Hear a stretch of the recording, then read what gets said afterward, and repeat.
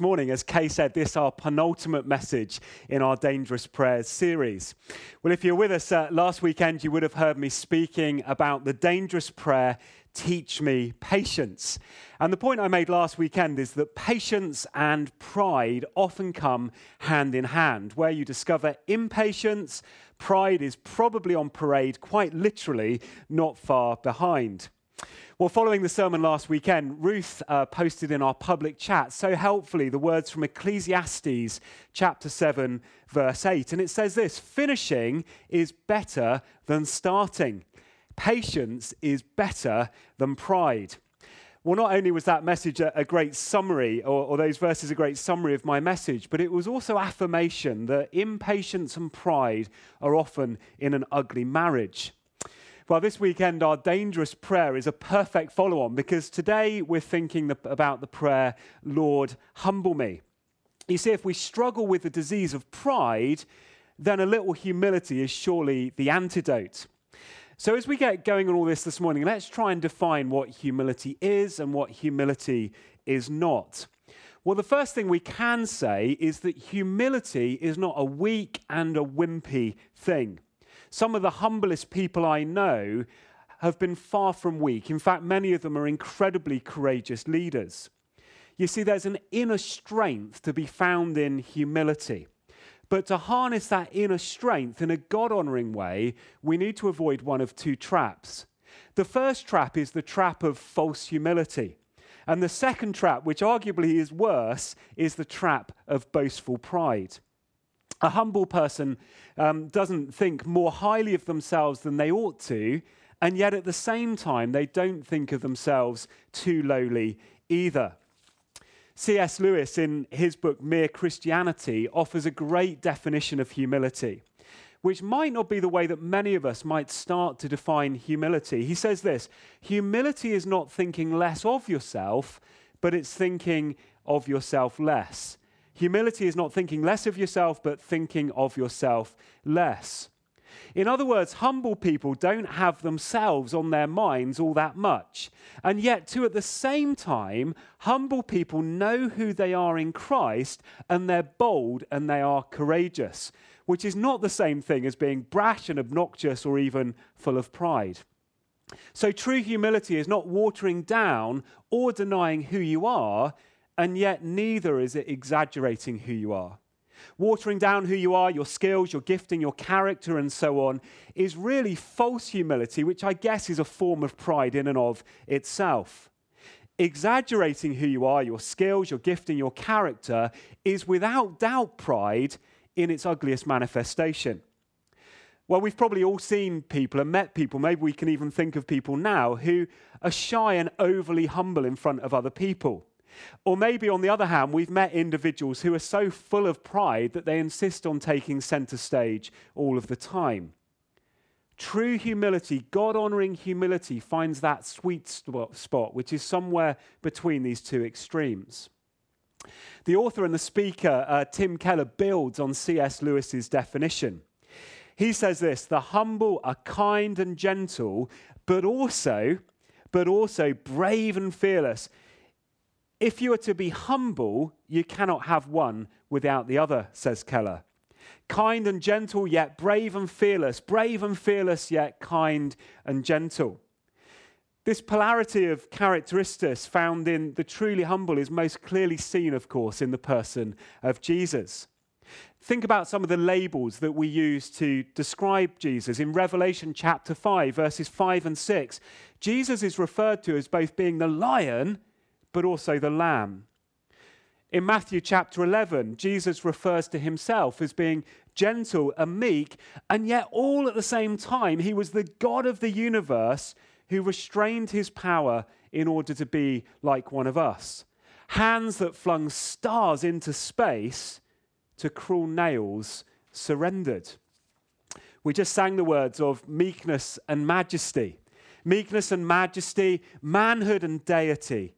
In perfect harmony, the man who is God, Lord of eternity, dwells in humanity, kneels in humility, and washes our feet. This is our God. Now, of course, it goes without saying, doesn't it, that Jesus takes first place in the league of the most humble people who have ever lived. But the Bible tells us that second place goes to Moses. In Numbers chapter 12, verse 3, we learn that Moses was one of the most humble people, or was the most humble man on the face of the earth. But significantly, if you know his story, you'll know that Moses was not a weak, timid, walk all over me type character, which is what you might begin to expect a humble person should look like. For Moses, humility was his strength, and his strength was his humility.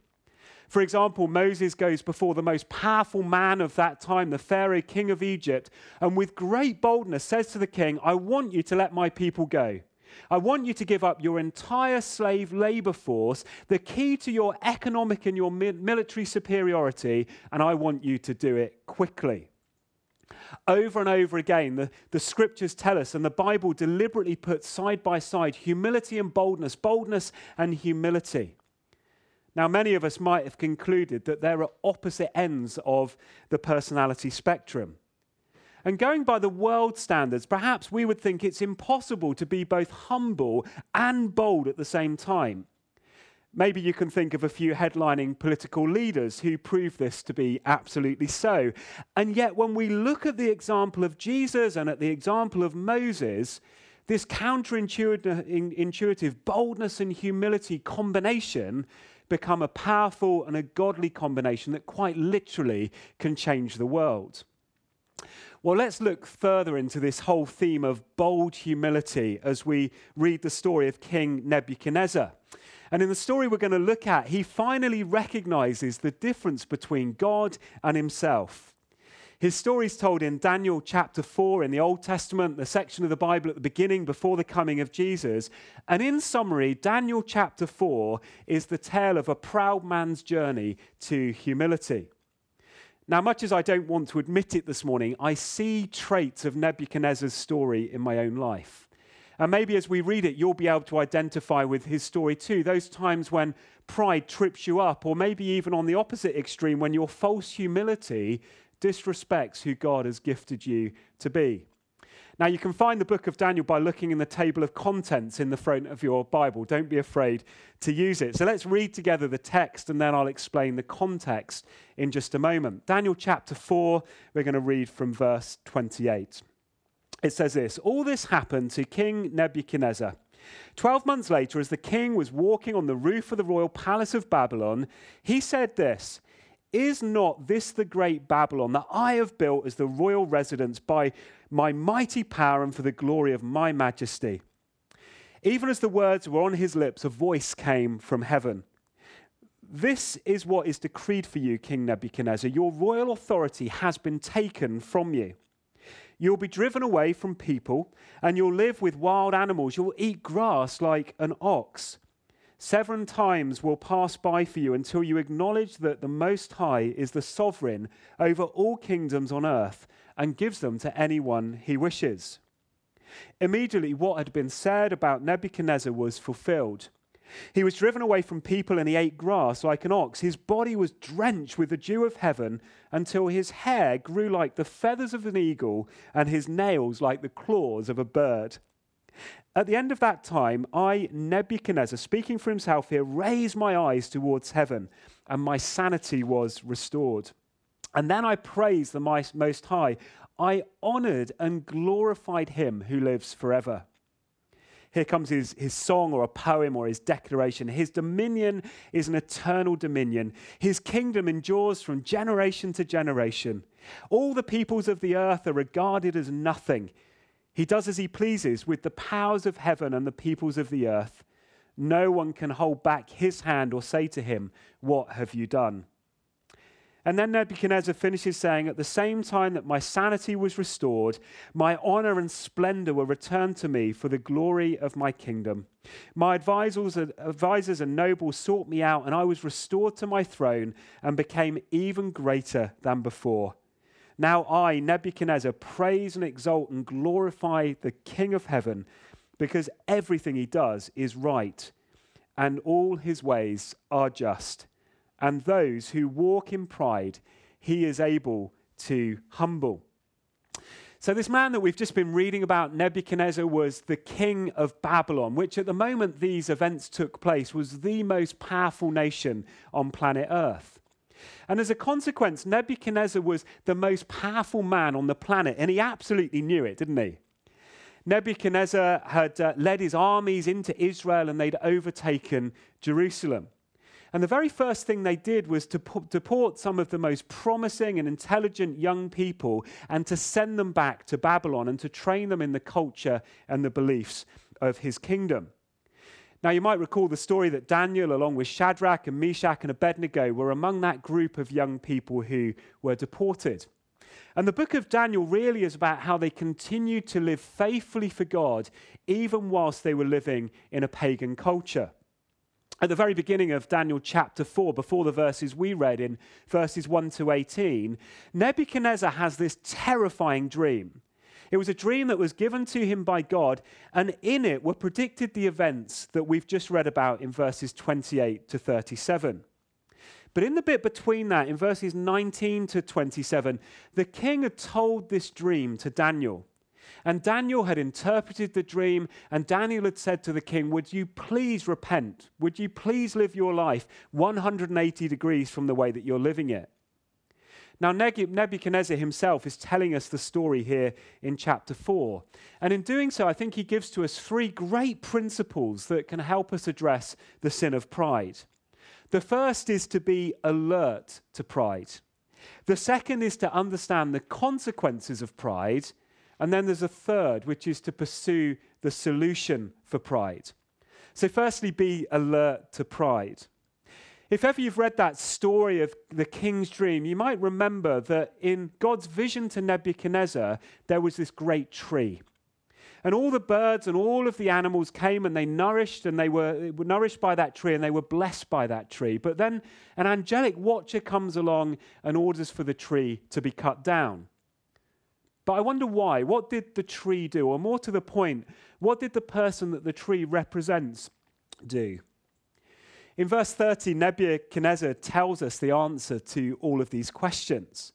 He's busy walking around the roof of his palace, probably leading a group of his advisors and his friends, and he's strolling around boastfully overlooking this great city of Babylon. And he says to them, is this not Babylon the Great, which I myself have built as a royal residence by the might of my power and for the glory of my majesty? Now, what's wrong with all that? Babylon, of course, was a great city. Archaeologists and historians tell us that it was a city of 2 million inhabitants. In fact, the walls of the city were so large that they could have races around the inside of the wall where chariots could go four abreast. The walls were 87 feet thick, and in places they were over 300 feet high. This is quite some city. It was a mighty city. Now, of course, Nebuchadnezzar is known historically for his building programs. Think of one of the seven wonders of the world, the Great Hanging Gardens. Babylon was a great city, but what was wrong with Nebuchadnezzar's statement was what Nebuchadnezzar believed about the source and about what Nebuchadnezzar believed to be the purpose of this kingdom. Is this not Babylon the Great, which I myself have built as a royal residence by the might of my power for the glory of my majesty? Wow, what a statement that is, full of me's and I's. Not many we's and they's to be seen, are there? Nebuchadnezzar may well have just said, it's hard to be humble when you're such a great man as I am. You see, you don't need a degree, do you, in psychology to spot that this is pride on full display. The exaltation, the promotion of self. Our friend Neb here really fancied himself as being equal to God, if not being God himself. In his pride, Nebuchadnezzar is promoting himself while simultaneously de-emphasizing God and others.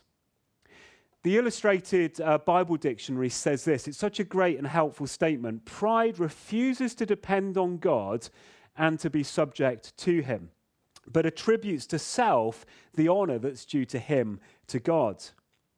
There was no question at all whether Babylon was a great and a beautiful city. It absolutely was. The question was whether or not Nebuchadnezzar was going to give God praise and glory for the ability that God had given to him to build that city, or whether he was going to take all of the credit for himself. Unfortunately, even though Nebuchadnezzar had ample opportunities to see the power of God in the previous chapters, even though he'd been very clearly warned by God in the early part of this chapter, he still allowed himself to be lifted up with pride. No one could accuse Nebuchadnezzar, could they, of the equal and opposite sin of false humility. You see, Nebuchadnezzar had a wrong view of God, he had a wrong view of himself, and he had a wrong view of other people. If you want to spot pride in your life, then look out for those three things, because pride often involves those three things. And yet, biblical Christianity presents a set of compelling answers to each of those issues, which ought to keep us in our place and keep pride in check. Who is God? Well, we know that he's the sovereign, the powerful creator of the universe. He's holy, he's righteous, he's true. He's the king, he's the Lord, he's the God shepherd. There's no one like our God in the whole of the universe. You see, humility never loses perspective of God's awesomeness. And Nebuchadnezzar eventually recaptured that. But then there's the second thing. Well, who are we? Well, we're part of God's creation. Yes, we're a very unique part because we're made in the image of God, and we're given a very unique purpose, which is to be good stewards of creation, to enlarge that creation whilst bringing glory to God. We are not God, but equally we're not sewer rats or just food for worms either. Every day we wake up and we can use these hands to make things which are good. But at the end of the day, when all of those things are made, we should turn and give glory to God for the ability and for the strength to make those things. We can use our minds to solve all sorts of very complex problems and to make progress in life. But through that process, will we give glory and honor to God for the minds that he's given to us? You see, understanding who God is and who we are puts us a long way down the road of overcoming pride. But so too does having a healthy understanding of other people too. And again, biblical Christianity has all the answers that we need for that. Other people aren't something to be used in the way that Nebuchadnezzar did. They're human beings to be loved and cherished and celebrated. The question isn't, who can I get to serve me? But instead the question is, how can I serve somebody else? You see, pride seeks to de-emphasize God and to elevate self and to use other people. Biblical humility does the opposite. It seeks to honor God, to take the attention off of self, and instead to love and to serve other people. We must be on the lookout for pride. It's ugly. But two, we need to recognize that pride has consequences, which is the second principle that flows out of our text this morning, to understand the consequences of pride. Now, I suspect there are many people in our world who would sharply disagree with all that I've had to say so far this morning. In some ways, the scriptures are quite unique in their view of this topic. And so far, we've only been looking at the emphasis of the Old Testament, but by the time of Jesus, many had actually come to reject this Old Testament view and in fact had turned things totally around. The Greek world regarded pride as a virtue, and the Greek world said, well, humility is something actually which is quite despicable. And that's why it's so significant that when we get into the New Testament, the second half of the Bible, that the Bible writers universally side with the Old Testament view of humility. And in fact, by the time you get into the New Testament, society had changed this whole thing completely around. The Greek world regarded pride as a virtue, which is so interesting, isn't it? That in Mary's Magnificat, her song, Christmas is coming, so I'm allowed to mention it, she says that God scatters those who are proud in the thoughts of their hearts. And then we go on to read, and this is truly significant as well, that Jesus presented himself as the one who was meek and lowly in heart, completely counter to the cultural view of the day. When Jesus goes on in his adult ministry to describe the list of vices that flow from the evil of a person's heart, in Mark chapter 7, one of the items in his list is the issue of pride.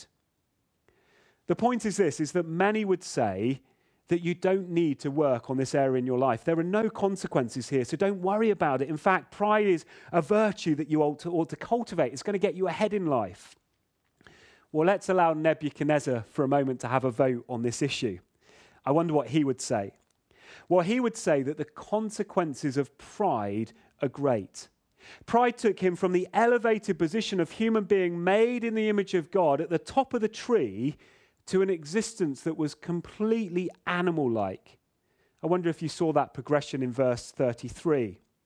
He was driven away from people to live like an animal. He ate grass like an ox. His body was drenched with the dew of heaven until his hair grew like eagle's feathers and his fingernails were like bird claws. What an image this is. Nothing that even a male grooming session could fix. Many Bible scholars believe that Nebuchadnezzar had to be kept in some kind of iron cage or pen, which explains the part of the vision in verse 15 that prophesied that a tree would be cut down, the stump would remain, but that stump would have to be enclosed with a band of iron. Can you see this picture in your mind? 1 minute you have a successful king with a sharp mind, albeit a proud heart, and then the moment those proud words come out of his lips, Nebuchadnezzar's proud mouth, which by the way was connected to his proud heart, the proud mouth connected to the proud heart, that's how it goes, he faced the consequences of his sin. And he looked and he acted like an animal. Proverbs 16 verse 18, pride goes before destruction, a proud spirit before a fall. Proverbs 29:23, pride brings a person low, but the humble in spirit gain honor. You see, the consequences of pride are very serious, and it leads us to a question. Have you made this issue of overcoming pride the priority that it ought to be? Now, if this were the end of the story, all of this would be pretty depressing, wouldn't it? But once again, we're reminded in this book of Daniel, as we have been week after week after week after week in this teaching, that God is a God of mercy. And we're reminded again that God's grace is sufficient even for Nebuchadnezzar, and therefore if it's sufficient for him, it's sufficient for you and for I. The third step in our text is to pursue the solution for pride. In these remaining verses, we see several steps that Nebuchadnezzar took to deal with this issue of pride in his life. And the first thing that he did, the most important thing that he did, is he sought to put God back into his rightful place. And to do that, he honors and he worships God. Listen to these words from the second half of verse 34. Nebuchadnezzar says, "Then I praised the Most High. I honored and I glorified him who lives forever." To deal with pride, the first step is to put God back in his proper place, to honor him and to worship him. But then secondly, Nebuchadnezzar puts humankind in its right place. And you have the sense here that really he was speaking the words that he speaks in that song or that poem or that declaration as words over himself. He contrasts this awesome God with humanity, and in doing so, he elevates God back to the place where God deserves to be. In this moment, which is so beautiful, Nebuchadnezzar becomes a worshipper. But too, in this moment, Nebuchadnezzar becomes a recipient of the grace of God. And this morning I want to finish with this, which is the other Bible text for this morning, which comes from James chapter 4, verse 6. And it says this, "But God gives us more grace, greater grace, we could say. God gives us more grace. That is why the scripture said, God opposes the proud, but shows favor to the humble." Our God is the God who is the giver of grace, and it's a greater grace than the world can ever give. Our God is the God who never ever stops unfolding his grace before us. If only we'll seek to live for him, if only we'll seek to honor him and to worship him. So if pride is your struggle this morning in a big way or in a small way, I encourage you to pray today's prayer. Lord, humble me. And then I challenge you to live like King Neb, to honor God, to take the attention off of yourself and to love and to serve other people. And as you do that, God is the God who will give us even more grace He'll allow us to swim in the lavish pool of his grace. He'll forgive us, even for our pride. I need to know that this morning. I wonder if you do. Let's pray together. Lord, we thank you this morning for this great story of King Nebuchadnezzar. Lord, I thank you that as he retells his story, he's so honest about the wrestle he has with pride. Thank you that you made him alert to that pride. Thank you too, Lord, that having experienced the consequences of his pride, that, Lord, you led him to the solution. And I thank you that Nebuchadnezzar's story is my story. It can be our story this morning. That when we lift you high, when we worship you, when we praise you, Lord, we can be recipients of your grace. Lord, I need to know that grace this morning. And I pray for my brothers, my sisters in Christ online with me this morning to pray that they will experience your grace too as they wrestle with pride. Be that boastful pride or be that the more subtle form of pride that comes through false humility. Lord, I pray, help us to see ourselves as you see us. And somehow we'll find that sweet spot as we continue our journey with Jesus as our Lord and then as our Saviour, with our desire to be more like him. In Jesus' name, amen.